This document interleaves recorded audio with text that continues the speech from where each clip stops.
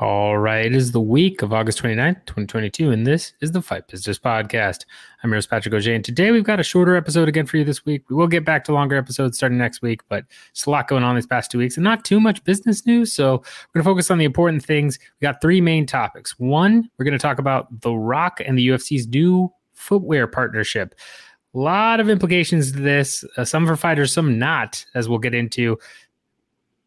We need to explore it a little bit further, especially with newer information that's come out about this. Then we're going to do our quick hit section. Got a couple of things we need to talk about there. And lastly, we're going to dive into Triller doing an IPO, as well as being sued by Sony for non-payment. Lots to unpack and discuss there, so that's going to take up a big chunk of time. As always, got timestamps at the bottom. If you're on YouTube, hit the like, subscribe, bell notification. If you're listening on Anchor, Spotify, Apple, what have you, always appreciate it. And with that in mind, let's go ahead and dive right in. All right, first up on the docket, the UFC and Dwayne Johnson's Project Rock have launched their first ever co-branded Project Rock X UFC footwear, built for those who walk the walk. If you can't tell, I'm reading directly from a UFC website PR release. So some quotes from this. UFC's world premier MMA organization announced today that Project Rock, the innovative performance brand created by trailblazing global entertainer and entrepreneur Dwayne The Rock Johnson, has launched its first ever co-branded footwear, the Project Rock X UFC BSR2 in Project Rock slides. Let's see. Quote here from The Rock: "The men and women warriors of UFC compete in their iconic octagon with pride, purpose, passion, intensity, and mana," said Dwayne The Rock Johnson. "Legacy is a very important word to me, and our Project Rock is proud to deliver training gear to help support and fuel all UFC athletes who seek to establish their own impactful legacy in the UFC and beyond." We're talking here about a shoe, a unisex shoe, that a bunch of highlights they have listed here about what they're supposed to help for workouts, and then sliders, which I'm assuming we'll see tomorrow when fighters walk to the octagon, right? When they're doing that whole thing. So let's see. Starting September 1st, co-branded Project Rock X UFC footwear will be made available for sale at retail outlets around the world, online at Under Armour and Dick'sSportingGoods.com. So if you go to Under Armour, I didn't check out Dick's, but if you go to Under Armour, I'm assuming this will be the same price. They're retail at about $100. At least the BSR training shoes do. I didn't see the sliders. That's a fair amount of money for some shoes. Not a ton, but more than your typical sneaker.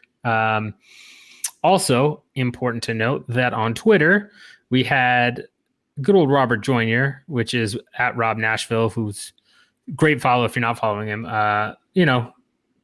kind of essentially say like, "Hey, Rock, you're exploiting the fighters here." And then the one and only John Nash followed up saying, "Asked around, and not only are fighters not going to get paid anything to wear the shoes, the UFC is apparently requiring fighters to do interviews with Johnson's media company, $7." So to recap real quick, you've got two brand new shoes, pair of shoes and then sliders. You have fighters being required to wear them to the octagon, I'm assuming, as well as wouldn't be shocked if they have to use them in training montages or videos or random stuff there. Maybe not, but again, wouldn't be shocked there.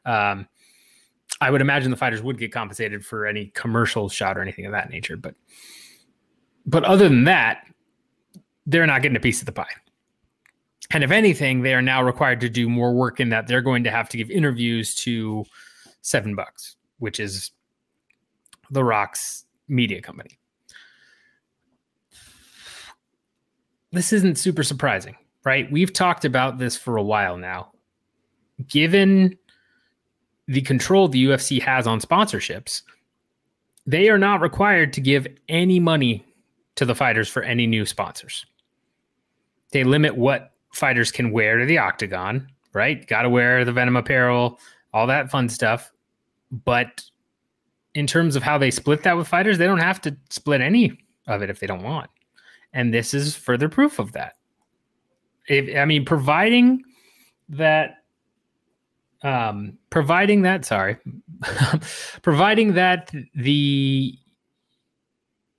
what we're hearing here is accurate from John, which I trust it is. You're getting paid nothing, and you're doing more work if you're a fighter. How much more work, how many more interviews you have to do, we'll see. It may be just, part of the normal scrum if you're in the main event or a featured fight, and then you just, with the other media interviews you have to do, they just tack one on, or they do it at the same time, right? But wouldn't be shocked if it is a completely separate interview that you have to now do if you're a main event fighter or a featured prelim fighter or what have you, and you're not getting compensated for it. And it's more about just exposure. This was always the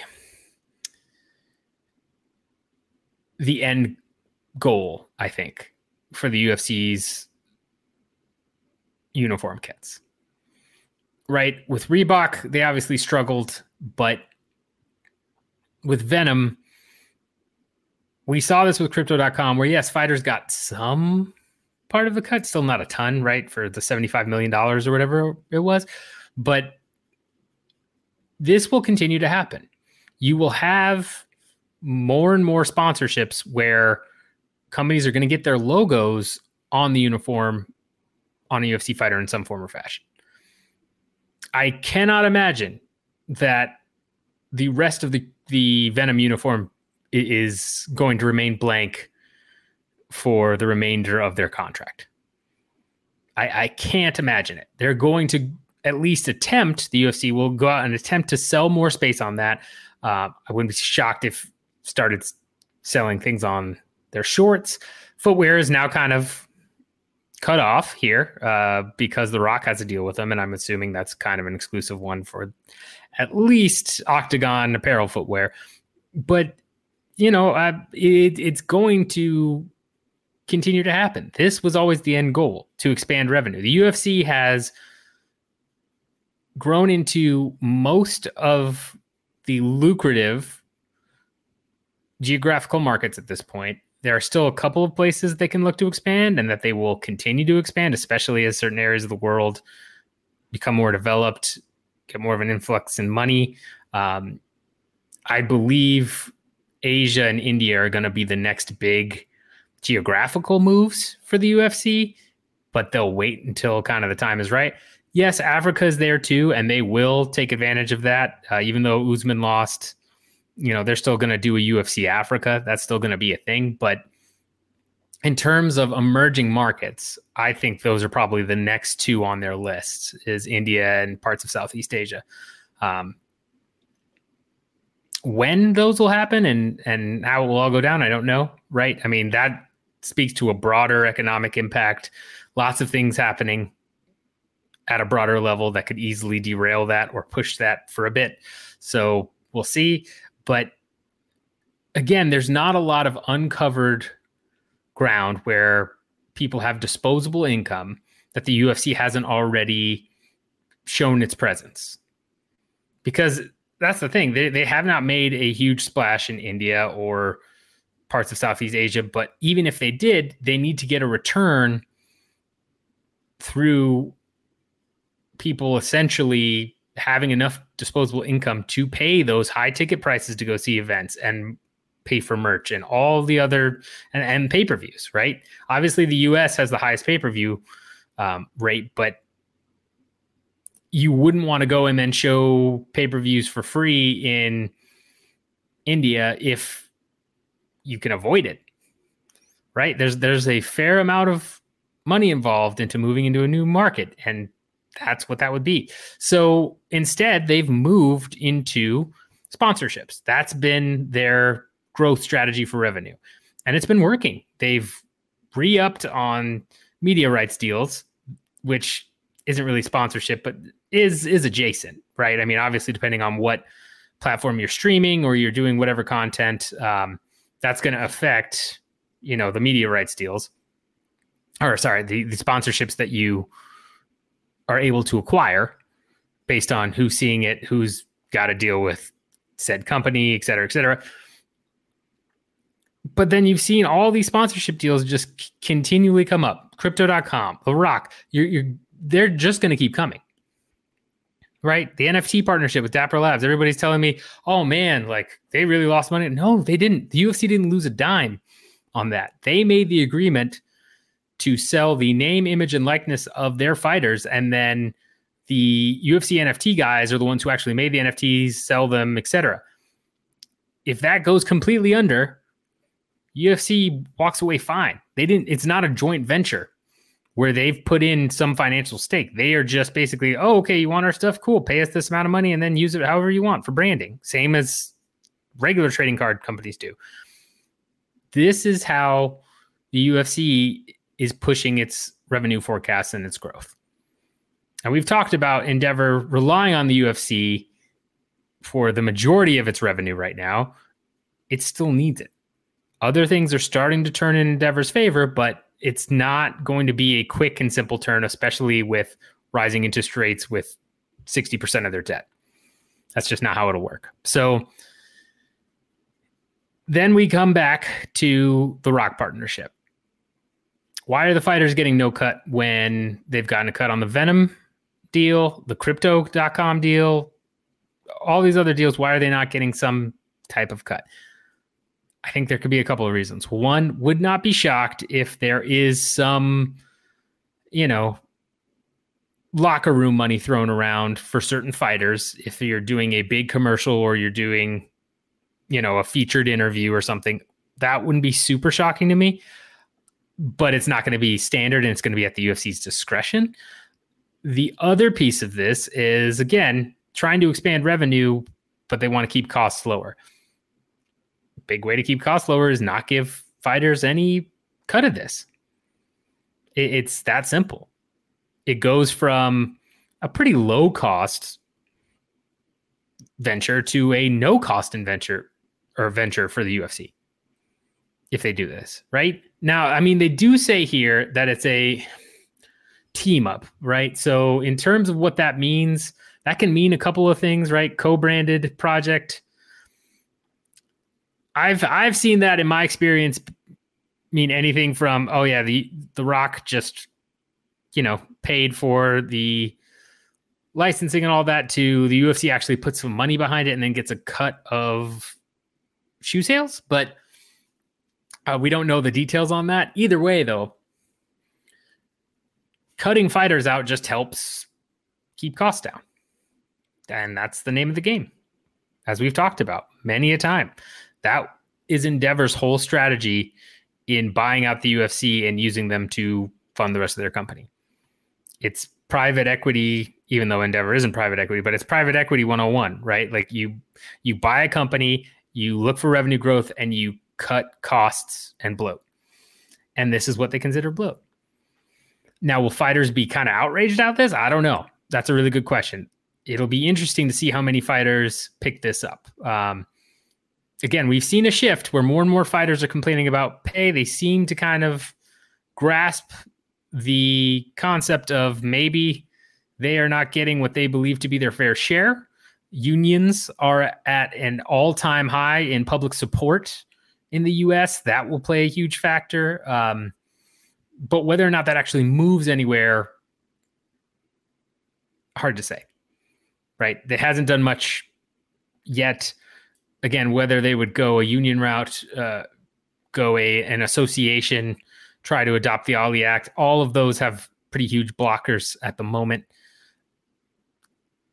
Feels like things are slowly shifting towards a more union professional bargaining or fighter association type thing, but it's there's no real indication that is a guarantee and that's going to happen anytime soon. If anything, I would say in a 5-year time horizon, that's still not happening.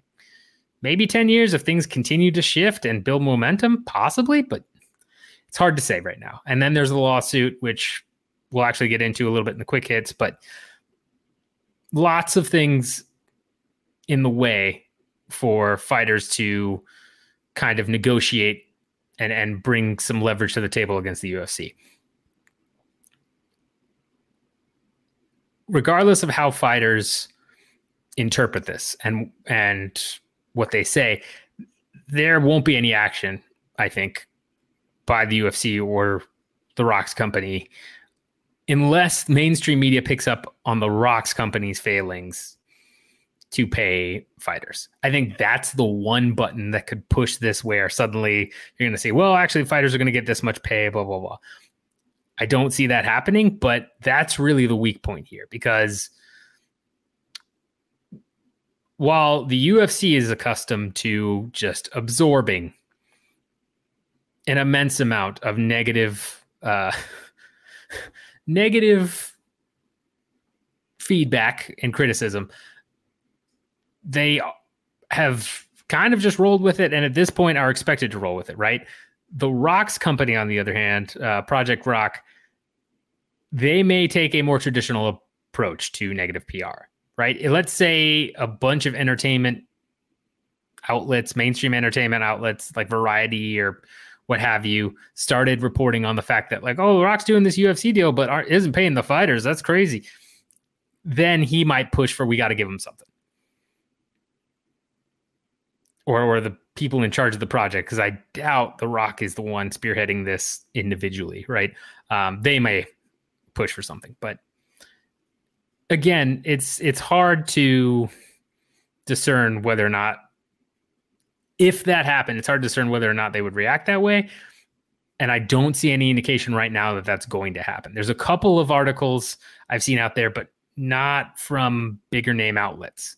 And again, if it's just the MMA media reporting on this, there's very unlikely to be any pushback that affects the Rock and the UFC not paying fighters. And this, again, will continue to happen. I would bet money that in the next X amount of years, we will continue to see new partnership fighters get paid nothing or get paid a fraction of the deal. We don't know the specific terms of this deal. It's true. It might be contingent on specific retail sales. Even then, it's hard to look at and say, okay, like, this isn't a cost-cutting measure. As why fighters are getting kind of pushed out of this deal. I can't look at it any other way from a business perspective myself. If somebody else has a different opinion about this, I'd be happy to hear it and discuss it. But again, this looks like classic new sponsorship and then cost-cutting measure. We're not paying the fighters on this. Should the fighters be paid? Hard to argue that they shouldn't be compensated in some way, just because if they're truly independent contractors, right, you can't just modify a contract midway without both parties signing on. I've done many independent contractor agreement. Once it's signed, you can't tell someone to do more work that's outside that scope without an amendment, right? You can't. People now that doesn't mean that as an independent contractor, I can't say, okay, I'll do this for you, right? If I want to maintain the relationship, which is kind of what a lot of this is. Sure, I want to be on good standing with you. I want to keep my client happy. Sure, I'll do this for you. You can say that and it's fine. But if I were to push back and be like, no, you can't do this, then it would be up to the company to decide what would happen there. Right? Would you propose an amendment and then we sign it? If not, there are a million different other ways you can terminate agreements, or you can, in the UFC's case, they can punish independent contractors by assigning them particular work, right? Wouldn't be shocking to see that happen where, okay, you're not going to do this stuff? Fine. Then blah, blah, blah. But my guess is these contracts are also, the fighter sign here, also basically contain provisions that say, at its sole discretion, the UFC can add X and X sponsor, and as part of the uniform agreement and policy, fighters will adhere to wear this without any additional compensation, blah, blah, blah. I'm sure there's some clause in there that covers all this. So there isn't really that much of a leg to stand on for fighters in terms of pushing back contractually. Because I can't imagine the UFC would not have included that somewhere, since this was their end goal, or at least I believe it was their end goal. So let me know your thoughts on all this. Should the fighters get paid here? Do you care if fighters don't get paid? Is that kind of like, this is what you signed up for? It's just a uniform, get over it. Love to hear what your guys' thoughts are and opinions are in regards to this topic. But yeah, expect more of this. Again, I will shout it from the rooftops over and over. Next 3-4 years, that UFC uniform is going to look a lot different than it looks right now. All right, on to our quick hits section for this week. First up, the UFC is extending its apparel deal with Venom. So as we just talked about with sponsors being able to put their logos on the Venom uniform, the UFC and Venom have announced a multi-year extension of this. This comes from MMA Junkie. UFC COO Lawrence Epstein told MMA Junkie at the time the agreement was set for 3 years, but less than halfway in, two sides have opted to extend in a multi-year renewal. We don't know any financial details or the exact time frame, but it sounds like it's going to be at least another 2 or 3 years added on to the deal that was already in place. Venom founder and CEO Frankic Dupuis, was quoted as saying, "The enthusiastic reception from UFC athletes and fans to launch and release of our UFC collections has convinced us to continue our adventure inside the octagon and to continue to improve our products to serve a demanding and passionate public." So again, no idea if this bumps up fighter tier pay at all, what the new financial deals are, whether Venom got more money for the extra years, if it was the same amount of money but just extended over a longer period per year. But this isn't super shocking. It makes a lot of sense. As we just talked about, the ability for the UFC to bring in additional sponsors and put them on the Venom kits is a huge boost for this partnership. For Venom, this is obviously a big deal for them. It gets their name and brand out there far more than if they were not in business with the UFC. And my guess would be where Reebok, being a bigger company, having kind of the already established brand and name, probably was a little bit more selective on what other sponsors could be put on their uniforms and may have been a little bit harder to work with. The Venom deal with UFC has gone really well, I think, in part because if I had to guess, Venom is kind of giving the UFC carte blanche to do whatever they want with the uniforms and put whatever additional sponsors they want on the uniforms. Clearly, the UFC has all the leverage in that deal, whereas in the Reebok one, yes, they had some leverage, but it was far more, it was closer to an even seat at the table for both parties, just given the name and size of the Reebok brand. So not surprising at all that they've decided to extend. Makes a lot of sense for both parties. Wouldn't be shocked if it extends again once the deal is actually up. Next up, we have to talk about an article from the Wall Street Journal stating that Disney is exploring a membership program like Amazon Prime to offer discounts and perks in kind of package streaming, theme park access, all this kind of deal. So similar with Amazon Prime, right? Where you pay the whatever fee, you get packages delivered faster. You're able to watch Amazon Prime streaming. You've got some music on there, I think. You kind of have that, multifaceted service. Disney is looking at doing that with Disney Plus, and I would assume ESPN Plus and Hulu are also on the table with that. And then you can also get, tickets to their theme parks or other offerings that they have. It's not a bad idea in a lot of ways, especially given the size of Disney and their multi-product offerings. How this would affect MMA and why we're bringing it up is the more that ESPN Plus gets put into these kind of bundles, right? We've already talked a little bit about the Disney Plus bundle, which is Disney Plus ESPN plus Hulu.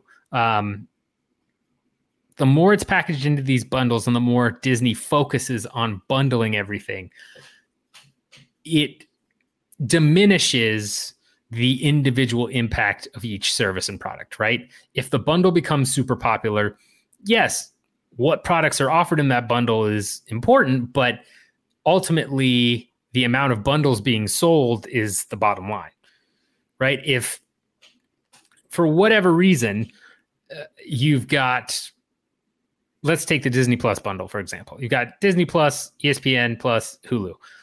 Let's say those bundles are selling in far greater numbers than individual memberships to each one. When you look at the actual revenue, right, you might drill in and say, well, a lot of people are not buying Hulu. Like, that's actually the weakest one. If we just did a Disney Plus, ESPN Plus together, people would take that. Okay, well, then you might dive into those numbers and look at maybe cutting Hulu or having Hulu be standalone or what have you. But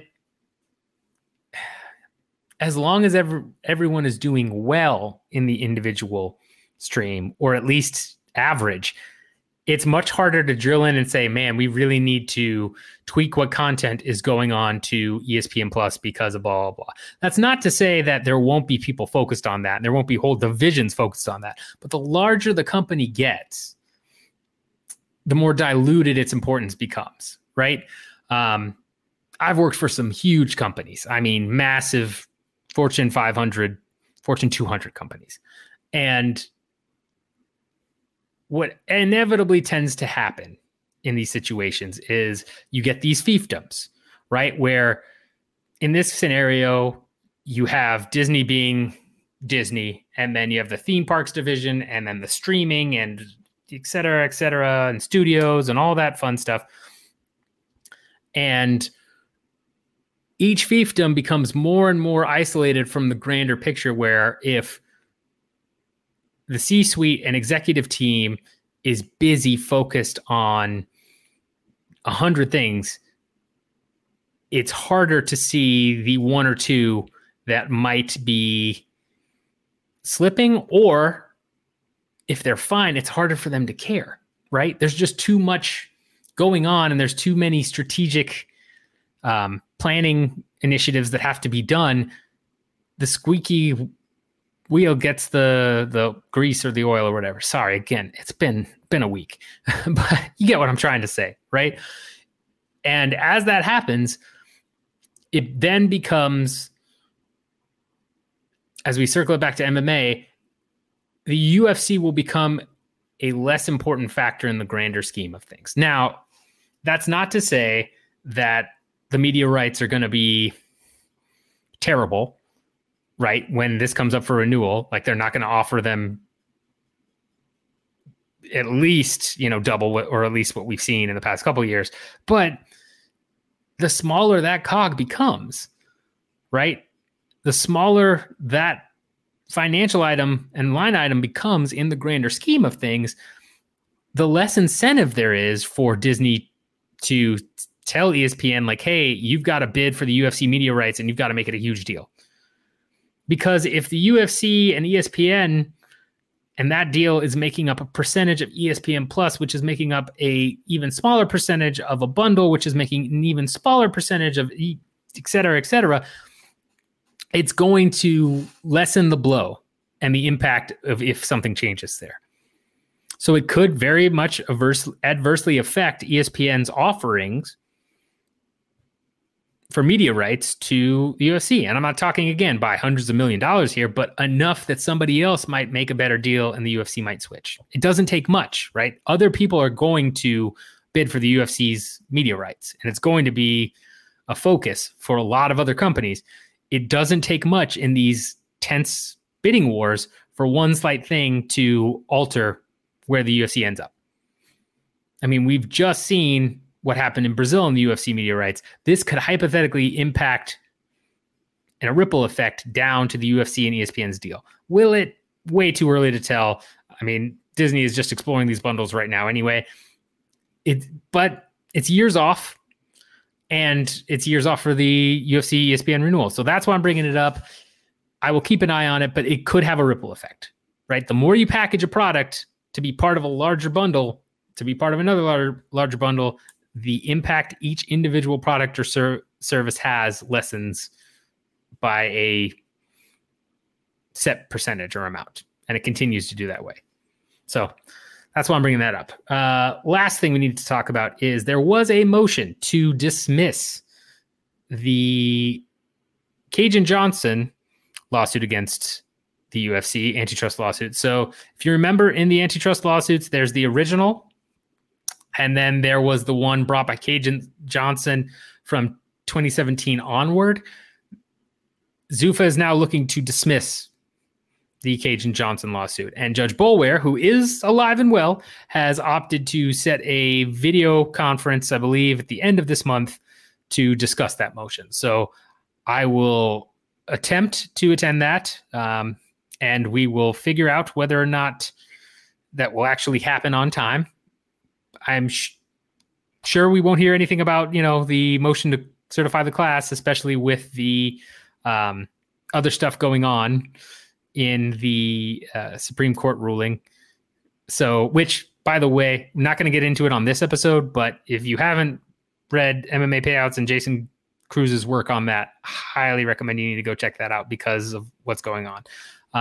But yeah, this is a motion to dismiss, not the main one that we've been talking about over and over with the class certification and all that. This is instead the second lawsuit that Cage and Johnson brought that covers 2017 and beyond for fighters and the class action lawsuit. So we'll see what happens there. I will keep you informed. But yeah, that's our quick hit section for this week. Let me know your thoughts, comments on anything I just went over. If I missed anything, let me know so I can add it to the next quick hit section. And I love, giving props to readers and listeners. So let me know, guys. All right. Last thing we're going to talk about today is Triller has announced its IPO, has raised some money for it, and they're getting sued by Sony for non-payment. So if you haven't been following, and I know we haven't talked about Triller on the podcast in quite a bit, but Triller confidentially filed for an IPO at the end of June, was originally going to do a SPAC, but that kind of fell through, similar to what happened with One Championship, right? Where they were all pumped up for the SPAC and then kind of didn't happen and then went to an IPO. Triller's doing the same thing here. They've raised $200 billion in financing in the form of convertible debt.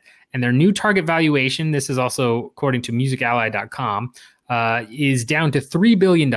That's 40% less than the $5 billion they were targeting with the SPAC. Now, as we've talked about before, the SPAC market kind of imploded. It was very strange, right? Made a weird comeback during the pandemic and then just kind of imploded. But with it, IPO markets have also softened quite a bit. Not as badly as SPACs have, but still not, a huge amount of appetite for IPOs. So this seems more of a plan B option than we think it makes sense to, go IPO instead of SPAC, especially, cutting your valuation almost in half. It's definitely a plan B. And it's not great for Triller in the long run, right?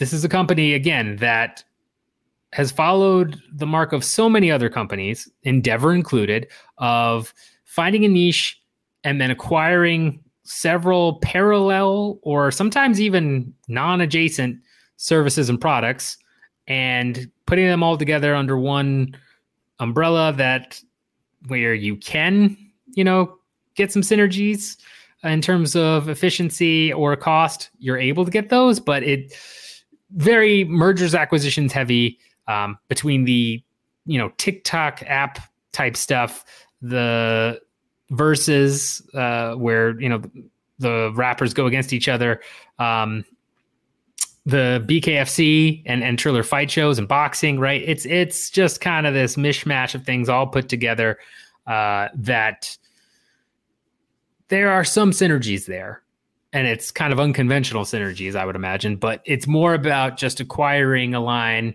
adding to the revenue, and then building for the inevitable sell, right? You leverage your debt up, you get it public, you cash out as an executive, and then, you can stay if you want, but the end goal is the exit strategy is IPO it, get your money, and then either on to the next one or decide to stay on and continue to work on it.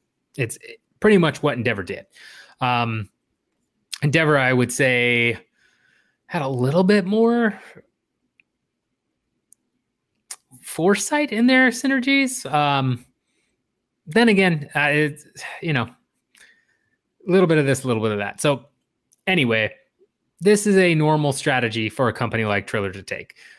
Raising the $200 million in convertible debt is also big for them before going to an IPO and trying to sell this. But we know that Triller has raised a total of $400 million, at least that we know publicly. So that's half. They've doubled what they've raised with this latest round. But we know that they have trouble or history in the past of paying particular people. As noted in this article,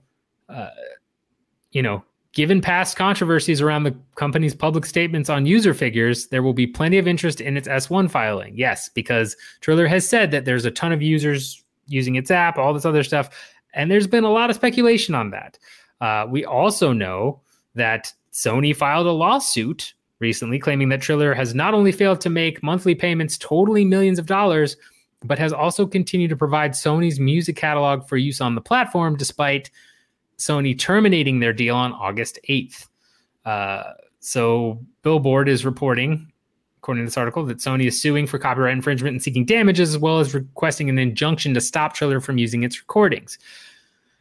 We've also seen Triller do this to UMG, and, not pay, I believe it's Swiss Beats and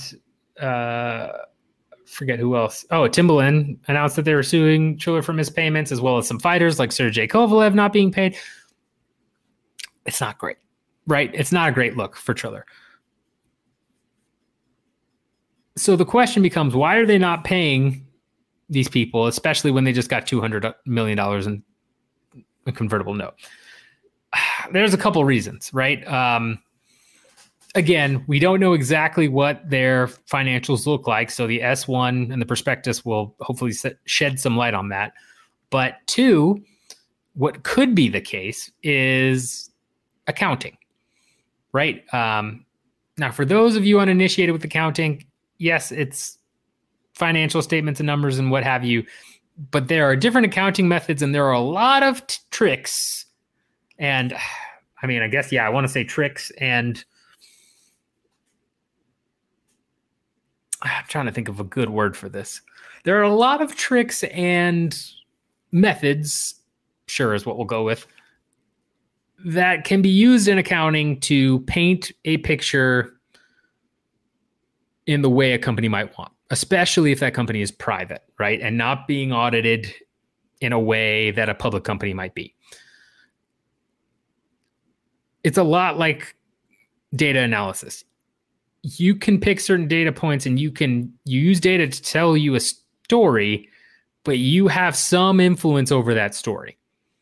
It's not just, this is the raw, hard facts, unjustifiable truth. In some cases, it's that clear cut. In a lot of other cases, there are ways to at least lean the story more towards one decision or another. I've seen this happen a ton in my time. When I was younger, I also made the mistake of nothing unethical, but, I looked for certain data points and certain things that my own bias got in the way. And it wasn't until, during the reviews when I was, and this is when I was right out of college, and when they were like, well, did you look at this and this? And they're like, got to be careful of your own bias. And it's true. You do.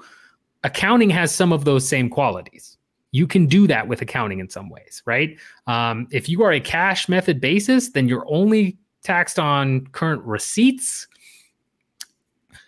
There are tricks that work where if you don't, for example, if I'm going to investors, right, or to look for money, to raise money for financing, and I'm behind on payments to, let's say, Sony or what have you, if those aren't reflected in my financial statements, right, because I haven't actually paid them out, even though I definitely owe them, there are ways you can look at and set up the financial statements to kind of shield that, especially to the naked eye, right?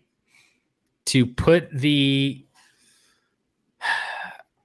move some of the debt into different line items that, unless someone's going to, meticulously go in and dive into these things, may not realize what's going on and may see a different picture than the one that's actually there.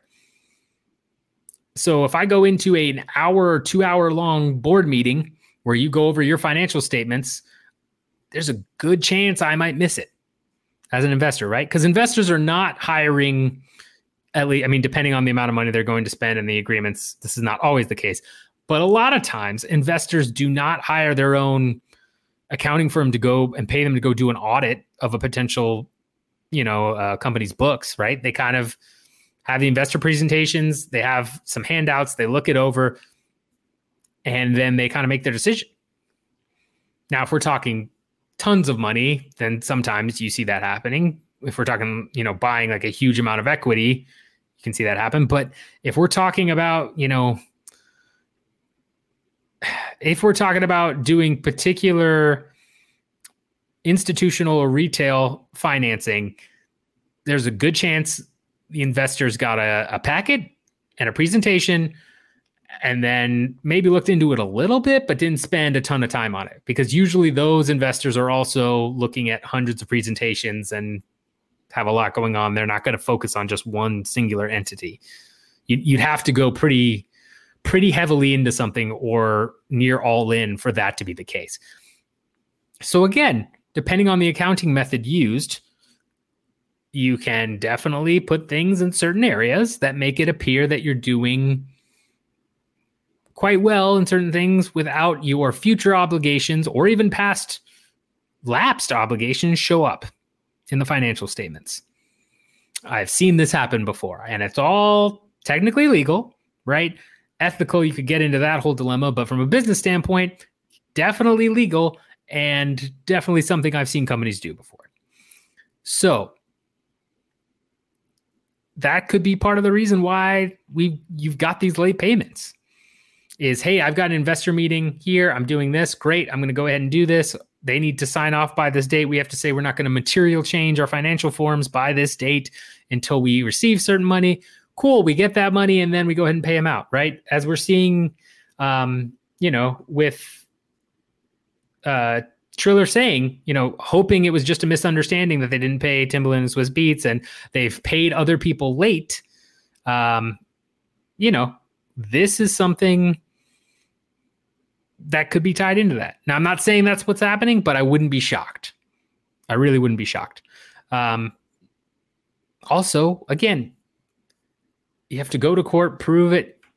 If you're Triller, you can sit there and deny and say, no, we didn't do that. We did pay you this. This is fine, whatever. And then it's up to the investors to then look at that and say, okay, am I spooked enough to get out of this?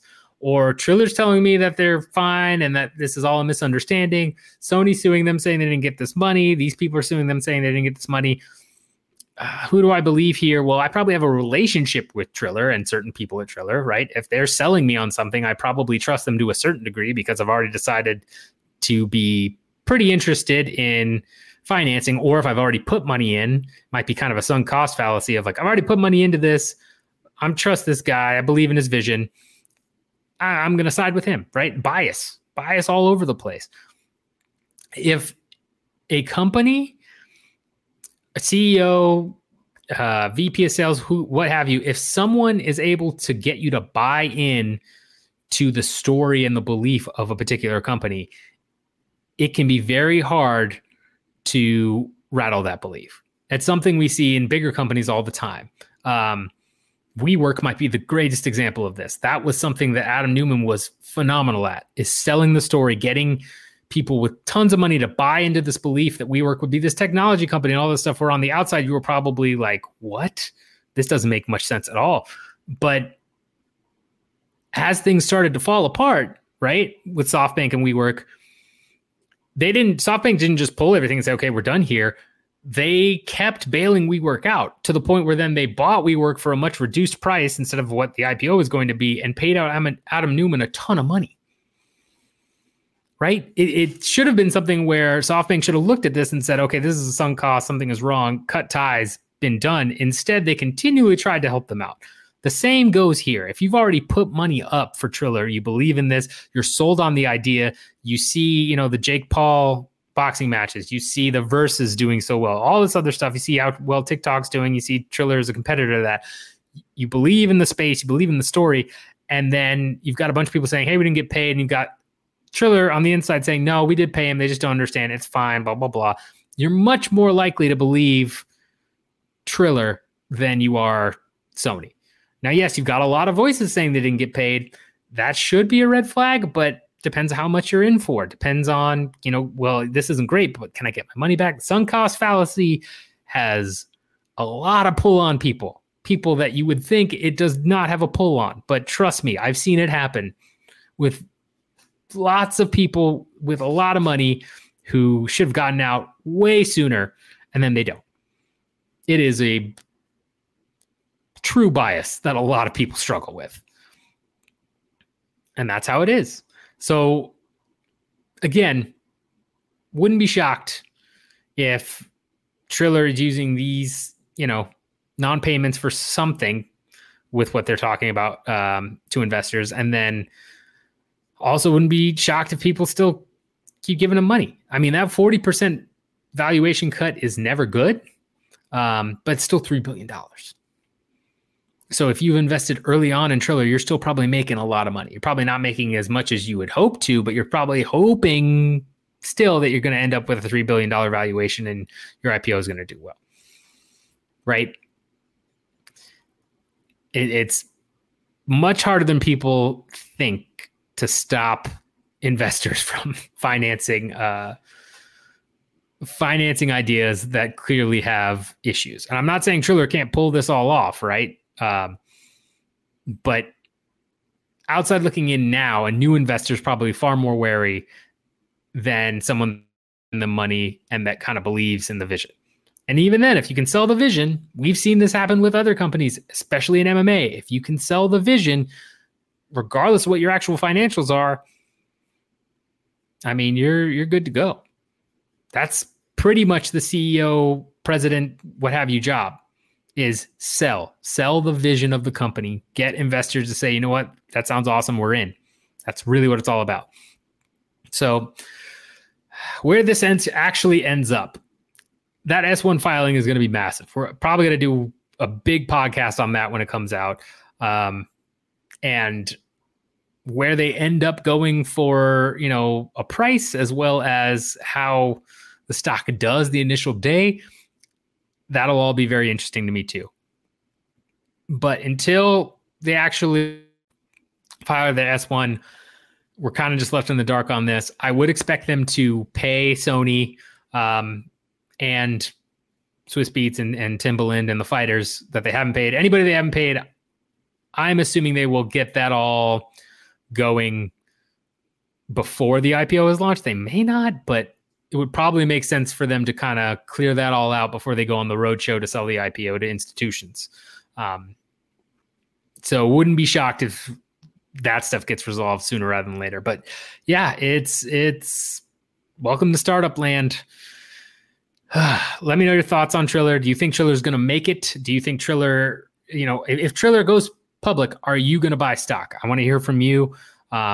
What's your belief in the company? Your thoughts as a consumer, or if you're on the business side, what do you think is going on there? It's interesting, to say the least. I am excited to see what the prospectus looks like and see where this goes. That's for sure. So yeah, let me know your thoughts on that, guys. All right, and that wraps up another episode of the Fight Business Podcast. Appreciate you guys listening. Again, like, subscribe, bell notification if you're on YouTube. If you're on Apple, Stitcher, Apple, Stitcher, Spotify, what have you. Love you guys as always. Feel free to, drop me any lines on anything. I've talked to a couple of you guys. It's great talking to you. Love talking about this stuff. So keep doing that. Twitter handle is alldayoj. That's probably the easiest place to find me. You can also leave comments on the SureDog page as well, or the YouTube. I usually get to them. So let me know any topics you guys want me to cover in the future. We will go back to longer shows, I'm assuming next week after the holiday. But yeah, until then, y'all, enjoy your holiday weekend if you are in the US and you have Labor Day. If not, I'm sorry, you got to work. And get money.